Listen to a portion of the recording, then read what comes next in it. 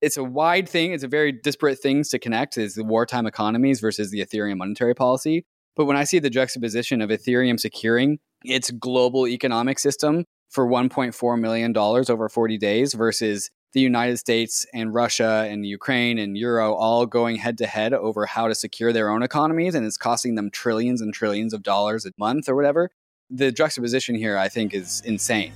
It's just a matter of time before people realize that. Welcome back to The Breakdown with me, NLW. It's a daily podcast on macro, Bitcoin, and the big picture power shifts remaking our world. The Breakdown is sponsored by Nexo.io, Circle, and FTX, and produced and distributed by CoinDesk. What's going on, guys? It is Monday, October 31st, Halloween. For many of you, my guest today needs no introduction. David Hoffman is one of the co-founders and main voices of Bankless. Before we get into that, however, if you are enjoying The Breakdown, please go subscribe to it, give it a rating, give it a review, or if you want to dive deeper into the conversation, come join us on the Breakers Discord. You can find a link in the show notes or go to bit.ly/breakdownpod. Also, a disclosure as always, in addition to them being a sponsor of the show, I also work with FTX. All right, friends, David Hoffman is one of the co-founders and main voices of Bankless, which is building a little mini crypto media empire that may not be so mini for long. Bankless focuses primarily, although not exclusively, on Ethereum, and in this conversation, we talk about reflections on the last bull market, the ETH merge, and the future of NFTs. David, welcome to The Breakdown. How you doing, man? NLW, it's good to be back, my man. Yeah, I'm so glad to have you here. So we were just chatting about life and and what we were going to chat about, and kind of what I thought would be fun to have you back on the show is just to kind of get the David take on where we are in the cycle narratives. Like you kind of have, I think you share with me this sort of interest in both the discrete and the specific, but also these kind of big picture questions. And so where I wanted to start, I guess, I'm positive, or I'm mostly positive that most of my audience will know you. But for those who might not be familiar, just to give a super quick intro to Bankless, and then I also love, you describe yourself in your Twitter bio as a crypto culture anthropologist. I'd love to hear just what that specifically means to you. Yeah, sure. So I'm David Hoffman, co-founder of Bankless. Bankless, big media organization, largely focusing on Ethereum, but also just crypto more broadly. Trying to teach people how to live a life without banks. But banks are, of course, just the start of it. Banks are really just like the archetype for an intermediary. So what does a world look like when we have more individual power and individual control and individual influence over our own lives? And that kind of leads into the whole crypto culture anthropologist thing. I think the thing that I specifically focus on the most, my little niche in this broad crypto industry, is the relationship between culture and code. And the way that if we design these systems to do this thing, downstream net effects of that are this kind of culture emerges out of the space. And so the very distant things, culture and code, are actually very much in the same spot, in the same place in this world of crypto. And so I try and unpack that the most and talk about the ways that culture impacts code, that code impacts culture, and why it's important to be considering culture in the first place when we talk about these crypto economic systems that we all operate by. Love it. Well, we're definitely going to get into some of that today. I have a few kind of choice little nuggets there.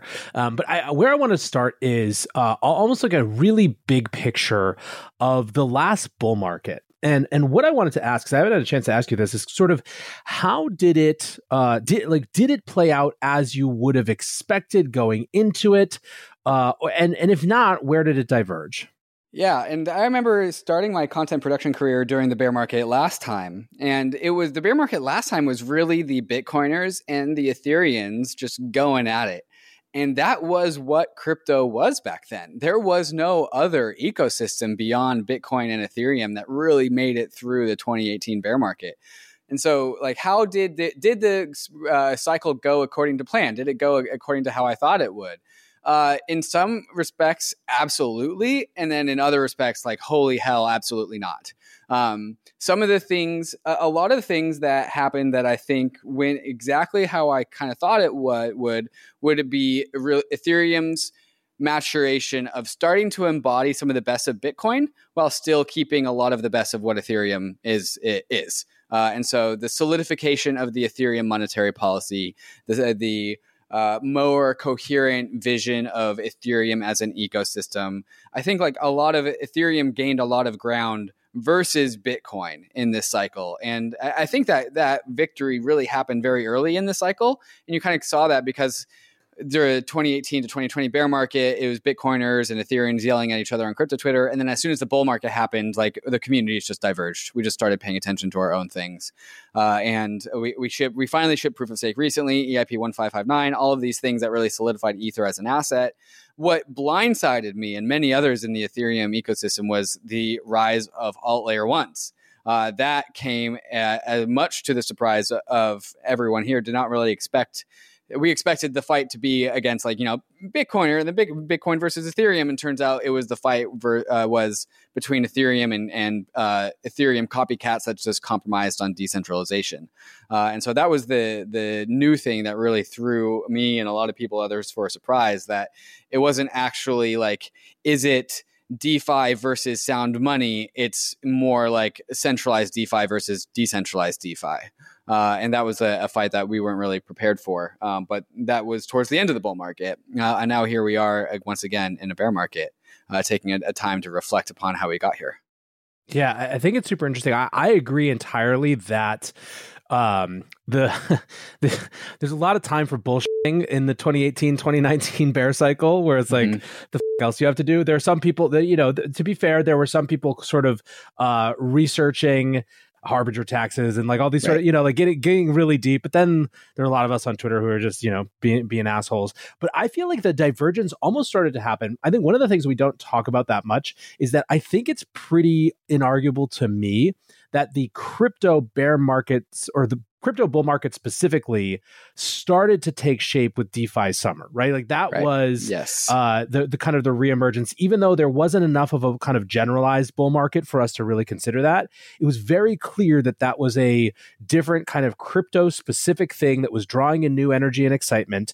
And then that sort of proceeded into obviously everything that happened around the great monetary inflation thesis and sort of Bitcoin finding its own kind of narrative space, and in the context of post-COVID policies. And then there was even more divergence, though, in terms of, splitting off into kind of NFTs and things like that. Like it was really fascinating the extent to which this or bull market rather was one in which, although, you sort of do have this surface level perma conversation, there's a lot more time just spent within sort of these ecosystems on the things that people were really excited about building. Yeah, 100%. And the DeFi Summer 2020 was one of the big reasons I take to people as evidence as to why you need to stick around during the bear market.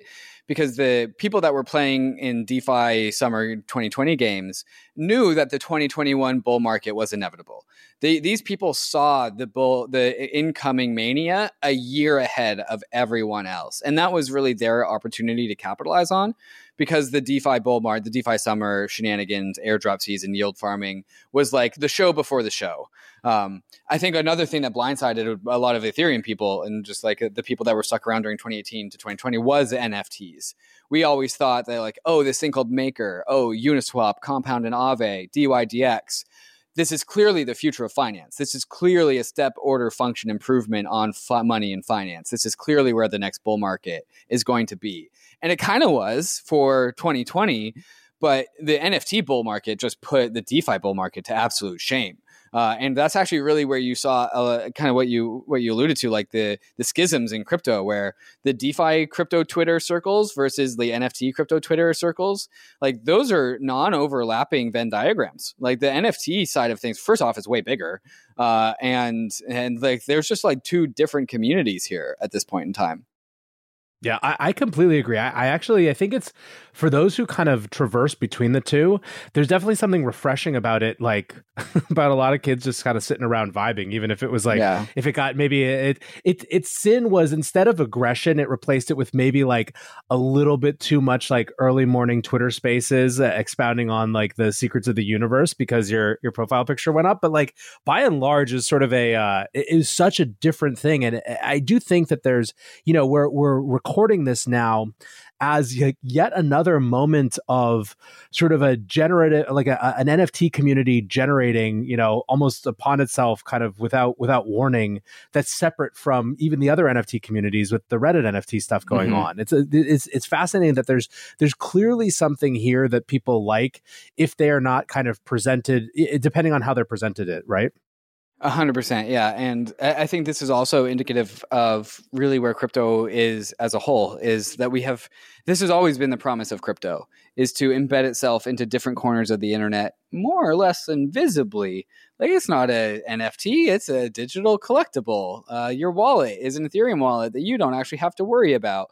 And this has always been the promise of crypto, is to find its ways into consumers' lives, into different businesses, to enable them to do things that they weren't able to do prior, but without really having to force that person into being a crypto person or like manage your own private keys or do all these things.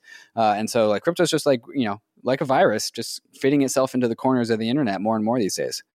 It's funny. There's been a lot of tongue-in-cheek kind of lighthearted making fun of the digital collectible rebrand, but digital collectible is a much more accurate rebrand relative to what, like, it's like it is actually just a better marketing scheme for what they are now. NFT, obviously, like once you get into it, what it can mean is obviously much broader than digital collectibles, but they are actually, in fact, describing what they're offering, right?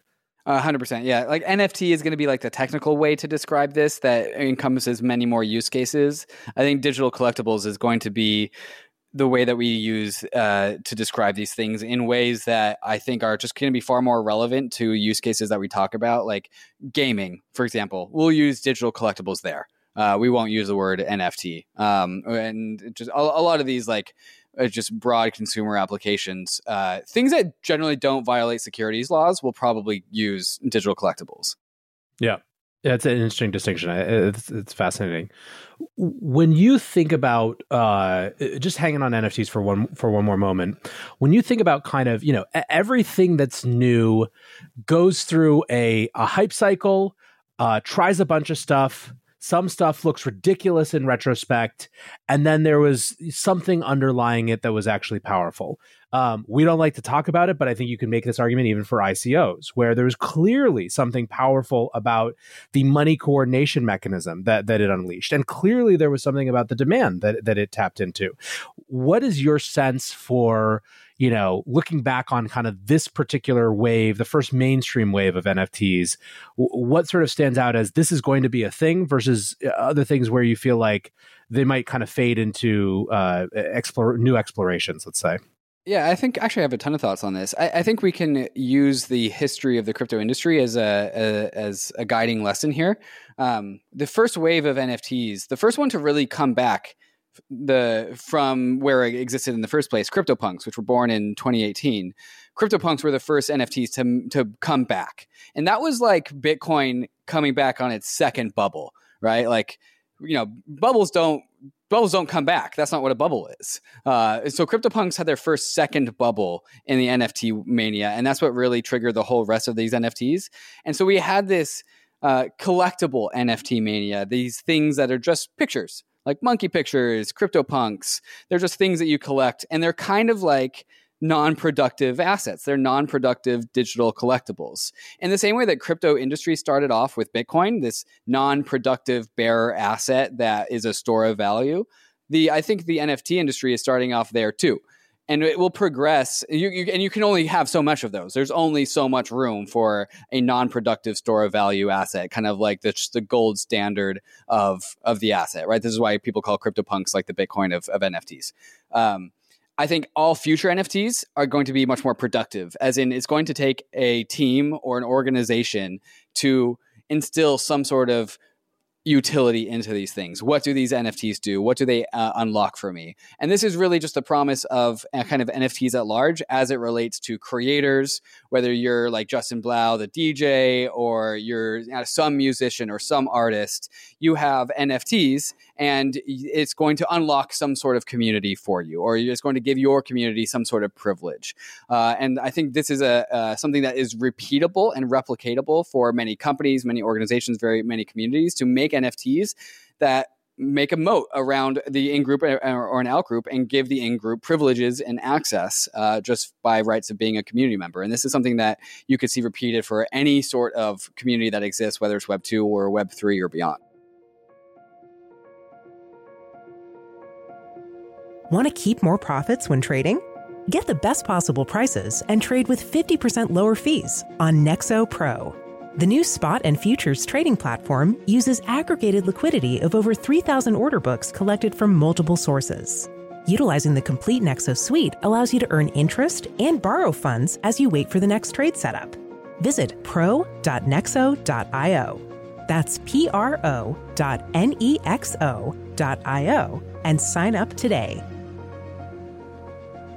This episode is brought to you by Circle, the sole issuer of USDC and a leader in crypto that's held to a higher standard. USDC is a fast, safe, and efficient way to send money around the globe. USDC is always redeemable one-to-one for US dollars and has over $45 billion in circulation as of October 13th, 2022. Plus, Circle posts weekly reserve reports and monthly attestations of reserve capital, letting users know that USDC is safe, transparent, and compliant with regulations. Just go to circle.com/transparency to see why USDC is a trusted stablecoin. The breakdown is sponsored by FTX US. FTX US is the safe, regulated way to buy and sell Bitcoin and other digital assets, with up to 85% lower fees than competitors. There are no fixed minimum fees, no ACH transaction fees, and no withdrawal fees. One of the largest exchanges in the US, FTX US is also the only leading exchange that supports both Ethereum and Solana NFTs. When you trade NFTs on FTX, you pay no gas fees. Download the FTX app today and use referral code BREAKDOWN to support the show.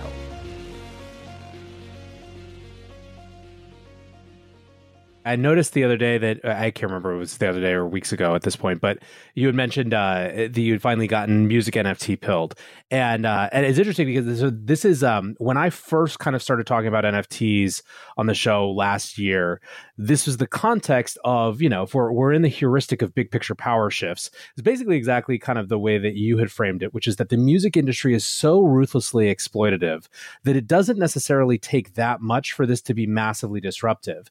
And I think for me that the big thing, why it sort of makes such sense to me is almost from just a pure market perspective, where if you are a creator of some kind, you're, you know, God bless Patreon for existing and at least introducing the idea of sort of fan-supported things. But there's no way in the Patreon model really to express extreme preference, specifically of the type that someone like a super fan of a musician is, right? If you are both wealthy and the biggest fan of DJ X or DJ Y in the world, it's not easy to pay as much as you would for the experiences you would like, right? Sure, you could follow them on tour, but if you're rich, you're probably busy. And, you know, maybe you can, there's some kind of elite experience one-off. Whereas, you know, having this sort of uncapped thing really that sort of trades on the market that can be as valuable as the fans make it, it just makes sense as like there's been a market gap for that, you know? I mean, even before Patreon was even worse, it was literally a concert ticket, you know, maybe a backstage meet and greet and a CD is all you had to do. So I think it's definitely an area where again the at various points I wouldn't be surprised if now and in the future the hype runs ahead of itself, but I don't think at the end of the day that it diminishes what is likely to happen, kind of even on a smaller scale. The word fidelity definitely comes to mind, as in these NFTs, these tokens. Tokens allow for a more high fidelity relationship between fans and artists, you know, consumers and creators. The reason why is because, you know, tokens are little vehicles, little places to insert code into. And if you can imagine something, then you can put that into a token. And you can make different supplies of tokens, you can make different form factors of tokens, but it really gives creators the tools to create something that is exactly what their fans want. And it gives their fans the voice and the expression to return back to the creators and say, hey, we liked that. Give us more of that. And so whether that is like 10 tokens for 10 fans or 100 tokens for 100 fans, or, it gives you as an artist or a creator so many different like levers to pull on that they never had access to before. So many different tools of power to be able to do things that Spotify will never let you do. It'll give you direct access to who values you the most. You can be much more surgical about it. And so this is kind of why I've always considered like the relationship between NFTs and creators and their fan base as some sort of spark that can create some revolution in specifically digital culture, some new renaissance in digital culture, because it's specifically the digital artists that are really uniquely enabled by NFTs. And so this is why I wrote this article called The Digital Culture Revolution, which I actually think that you read one time on the breakdown. Yeah, I think I did actually. Yep. Let's talk about the merge for a minute. How has it gone relative to both your and the community's expectations? And I think that can be from a technical level, from a monetary kind of structural level, or it can be from a narrative level. Sure. Well, the merge went completely flawlessly. I think I was expecting a few hiccups, but even the biggest hiccups that I kind of was expecting were not ever going to be that big, and the merge executed even more beautifully than that. It happened during a bear market, which is always like coming out of a massive bull market. It's always a little bit bittersweet. It's like, damn, could you have imagined if the merge had happened during the bull market? But it is better it's better for the foundations of everything that the merge happened during the bear market, when we can be quiet and just like let this thing run for a little bit. We have this fantastic new website that almost everyone in Ethereum is looking at called ultrasound.money, which is just the analytics platform for Ether, the asset. And while we started issuing Ether post-merge because the demand for Ethereum block space wasn't sufficiently high to burn Ether, we are actually almost back down to the place where we were when we merged. So since the merge 41 days ago, Ethereum has issued a net 1,000 Ether. So that is about $1.4 million. So Ethereum has paid $1.4 million in costs to secure itself over 41 days, making it by far the most efficient blockchain that exists. And I don't think really the industry understands the magnitude of this metric. The security efficiency ratio is the most important metric in crypto. How much does it cost for you to secure your blockchain? And if you can get that as close to zero as possible, you have an efficient blockchain. And this is in stark contrast to while we are watching these wartime fiat economies of the United States, the European Union, Japan, Russia, throw their currencies at each other and in a race to who can devalue their currency the most. Sometimes with actual straight up warfare, we have this wartime economy where our economies are devaluing because of the warring nature of nation states. Meanwhile, we have this Ethereum system that goes to no wars and secures itself with minimal costs. And so, while one category of money, fiat currencies, is losing value, we have this different category of money, such as crypto assets, which don't have to deal with any of this stuff. So the contrast here, it's a wide thing. It's a very disparate things to connect, is the wartime economies versus the Ethereum monetary policy. But when I see the juxtaposition of Ethereum securing its global economic system for $1.4 million over 40 days versus the United States and Russia and Ukraine and Euro all going head to head over how to secure their own economies, and it's costing them trillions and trillions of dollars a day, a month, or whatever, the juxtaposition here, I think, is insane. It's just a matter of time before people realize that. Yeah, I think, maybe to try to bring those two things even a little bit closer, just for the people who are, skeptical in the audience or rolling their eyes. Yeah, please help me here. I like big comparisons too, so I'm totally down with it. I think, so for me, part of the excitement about the crypto space in general has always been, not the sort of overly simplistic narrative of Bitcoin or any of these, any sort of asset like this as inflation hedge per se. It's more the opt out of the monetary system that you happen to have been born into. And that for the first time, there's these sort of things that operate natively on in the internet world that you can partially or fully opt into, that get you out of, even if just in part, that the sort of wherever you are. I think that what part of what you're pointing out is, or an implicit or an implication of part of what you're pointing out is that, we speak about that in the context of places like Argentina a lot of the times, or, Turkey experiencing, kind of rampant inflation. But the reality of the sort of the broader system is that there are certain constraints and certain norms of how things are built. And I don't think you have to be sort of, you don't have to necessarily compare Ethereum as the example you used and the economy of Russia one-to-one to understand why having this thing that exists separately and outside of that world economy or this world economy is incredibly valuable for individual citizens wherever they happen to be. Yeah, 100%. It's simply a matter of like the Ethereum priority is to secure Ethereum, and the United States priority is to be dominant. And the United States priorities will sacrifice the value of the US dollar in order to make sure that it has supremacy. And that comes at a cost of holders. That comes at a cost of bondholders who have to bear the brunt of inflation. Where in contrast, Ethereum, again, its number one job is to secure Ethereum. And if it's doing a good job, then holders of Ether actually are rewarded. And we're seeing that in the 0.007% yearly inflation rate that Ethereum has had since the merge. And if this trend continues, this 2.5 week trend continues, it'll actually start to be net deflationary soon enough. So one of the things that, I end up reading a lot of analyst notes and stuff like that from TradFi. And there's sort of two things that have rung out pretty clearly. One is surprise at how sort of without hitch the merge went. And then second was a surprise that it didn't affect the price more. I thought that was such a crazy thing to be surprised about in the context that we're in.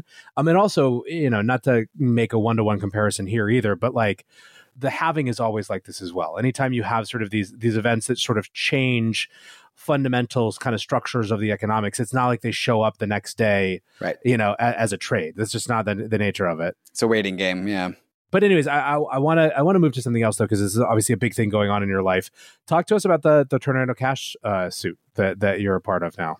Yeah. So there's not too much I can talk about, but I can just talk about the what went down, right? You can abstract it and not do too much on your particular piece of the pie. Yeah. So I and many like me who have their Ethereum addresses on their Twitter handles got dusted, as in somebody sent 0.1 Ether to me and many other people from the Tornado Cash address, according to the Department of the Treasury and the OFAC rules. That makes me in violation of OFAC, which is a very serious offense. You don't violate OFAC. I was not in control of whether I violated OFAC. And I also fundamentally disagree with the concept that a smart contract on Ethereum can even be illegal in the first place. And so since someone has made me a criminal outside of my own control by interacting with a Tornado Cash address, the illegal Tornado Cash address, as a result of that, I had to file a form about this illicit funds that I received, and like detailing it all. I had to put it in a special wallet. Now it's like firewalled from the rest of my money, and I had to file this form, send it to the Treasury, and now I have to do that process every single year for the rest of my life. So just to reaffirm, it's like, hey, Treasury, still not a criminal, and the Treasury has said that they will deprioritize people that got dusted in terms of going after them legally. They use the word deprioritize, but they did not say, oh yeah, we're not going to go after the people that illegally engaged with a Tornado Cash address. We're just going to deprioritize them. It was wild. This is the IRS saying you're low on our audit list. Yes. But on our audit list. But still on the audit list. Yeah, right. And so as a result of that, and with much support of Coin Center, all of the support, basically, I've decided to sue the Department of Treasury and Janet Yellen for making a neutral piece of technology illegal, and injuring me in my time that it takes me to do this form every single year for the rest of my life. And so rather than spending 30 minutes once a year for the rest of my life, I decided to sue the Department of Treasury. In no way is this for sure, but I do see a path where the overreach of this particular set of sanctions end up being seen as one of the best things that could have happened. because of getting crypto's guard up much faster than it might have otherwise been. I think there's been a marked shift in the tenor of the conversation subsequent to the Tornado Cash sanctions. Two, in terms of creating a context to go have the battle in courts. This is something that I feel like over the last year, crypto has really realized that it's just going to have to avail itself of the legal system, and not in an antagonistic way, just in a like, this is where decisions are going to get made, and just waiting around for everything to be kind of regulatorily determined is not likely to work. Again, not even contentiously. Like, weirdly, the Grayscale suit against the SEC, I think it's antagonistic in the sense that Grayscale feels like there's a significant problem there, but it's really just trying to get clarity. Yep. That is not available to it currently, that will. But then I think third, also in terms of the specific reckoning, not just the legal precedent as relates to whether OFAC can sanction a protocol or a smart contract, but also teaching the courts and this system how to handle a fundamentally new phenomenon, i.e., a public address where you can receive something without your will, right? These are all kind of new things that it has to grapple with. Again, like I said, nothing is predetermined. It's impossible. It could go very badly, but it seems sort of like so egregious in some ways, in correctable ways, even within the framework or the paradigm of OFAC as currently established, that I think that there's room for optimism there.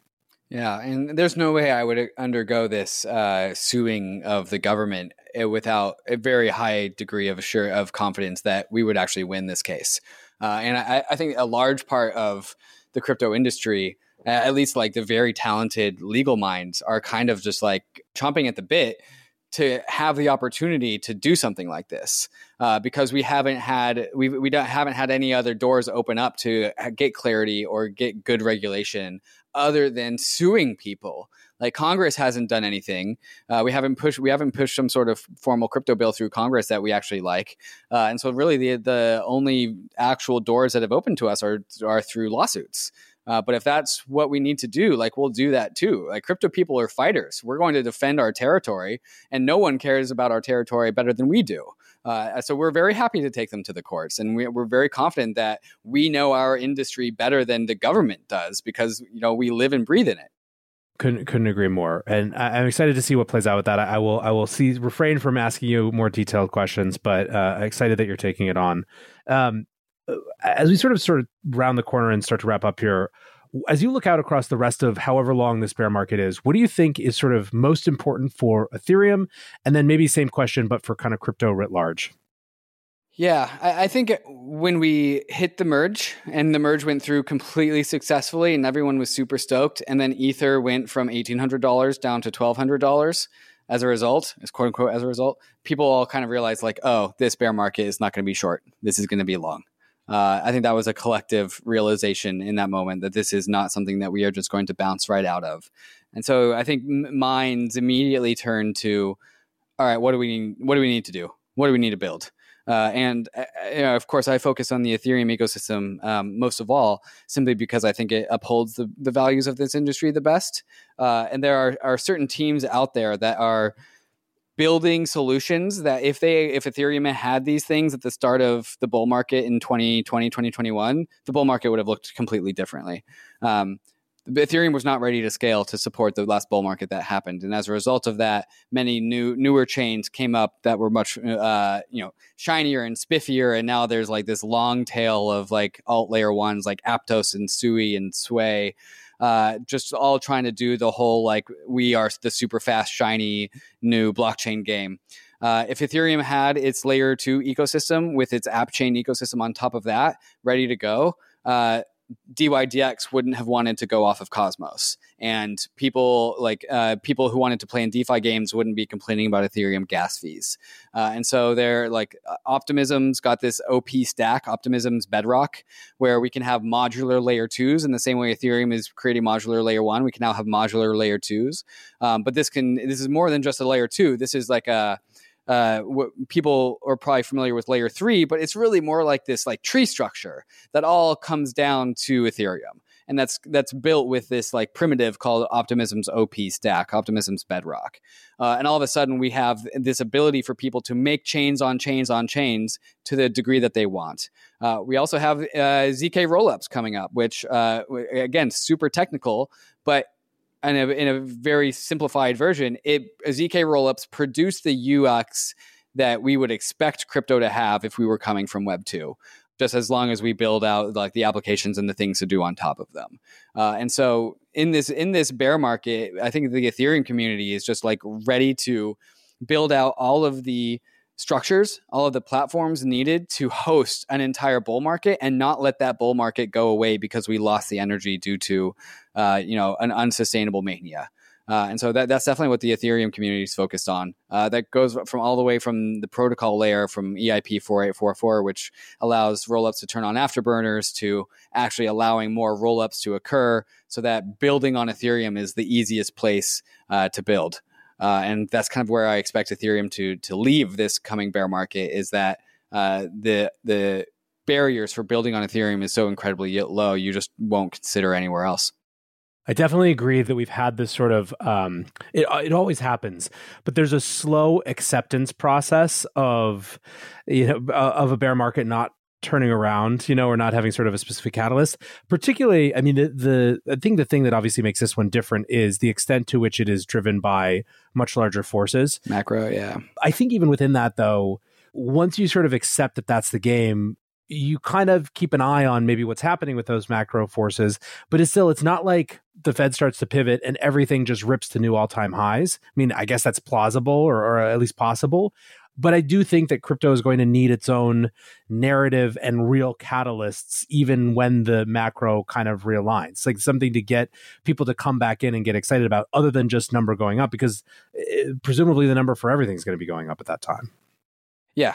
I kind of expect if this Fed pivot does happen, then crypto might lag behind the stock market for a while, the traditional equities market. Maybe. I'm definitely not an expert. But I mean, people just feel hurt by crypto. Like, retail's exhausted. They need time to like recharge, and we need to build new things for them to get excited about. And regardless of macro, building new things takes time.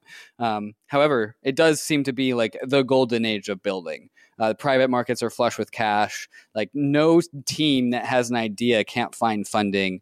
And so the application layer development that's kind of going on beneath the scenes is at unprecedented levels in crypto's history. Yeah, I mean, that's one of the things that I find the most sort of optimism in as well, is that, coming off of the ICO boom, there was no money left. Nothing. For a variety of reasons, but not least of which was that everyone kept their own money in their own token, so the treasuries were warped, but there was nothing, right? It's such a different scenario here. And obviously the money that is being plowed into new projects and new things being developed is exactly what's sort of going to seed that next round of exciting projects. 100%. Well, David, awesome to have you on the show. We should definitely do this more often. I love getting your thoughts on where things are, but thanks for coming by. Oh, NLW, always happy to do it, my man. All right, guys, back to NLW here. There's a ton that we could discuss in this wrap up, but I do want to hone in on this question of what we expect versus what we don't expect in bull markets. And in particular, how NFTs maybe demonstrated a model of how broader adoption might work, or what trade-offs have to be made for that broader adoption to happen. It is notable, as we discussed, that NFT communities didn't necessarily pick up or willingly accept or engage with the biases of crypto people who had been here for a cycle before. Instead, they developed their own mores, their own conversation points, and concentrated on what mattered to them. Now, as we discussed, we have a situation where millions of Reddit users have discovered digital collectibles without picking up any of the old norms or discussions of NFT Twitter. There are many in the crypto community who think that this obfuscation, this powered by crypto, this crypto inside but not apparent kind of version of crypto, is problematic. That if people don't understand exactly how to use private keys and wallets right away, and if they're not self-sovereign, if they're not bankless right away, that somehow they're doing it wrong. I'll only point out that the guy who started Bankless was here today talking about how these things provide on-ramps for people to get in. And maybe it's all part of a path that we have to go through. Anyways, I think that this idea of cultural anthropology and how it fits with crypto and what it tells us about crypto is fascinating. and going to be more and more relevant in the years to come. For now, I want to say thanks one more time to David for being on the show, for Nexo.io, Circle, and FTX for supporting the show, and of course, to you guys for listening. Until tomorrow, be safe and take care of each other. Peace.